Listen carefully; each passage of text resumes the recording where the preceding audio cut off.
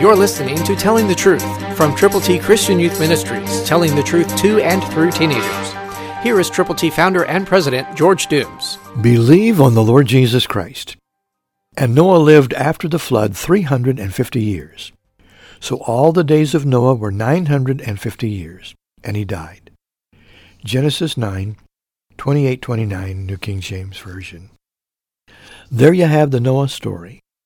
God protected this man, his wife, his 3 sons and their wives, so they could replenish the earth. But in the midst of it all, after the flood, after leaving the ark, Noah sinned, and so did one of the 3 sons. Be sure your sin will trap you and trick you.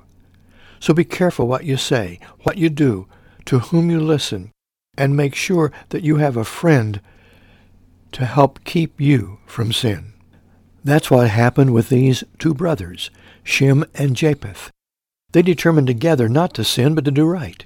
Their brother had already messed up, and they determined not to do likewise. How about you? Are you living for the Lord today? Are you concerned about those folk who don't know Jesus? Are you willing to pray diligently for them with other Christians? And as believers, will you go together with the gospel and share the good news that Jesus Christ died for them? He was buried and rose again, will give eternal life. Christ through you can change the world.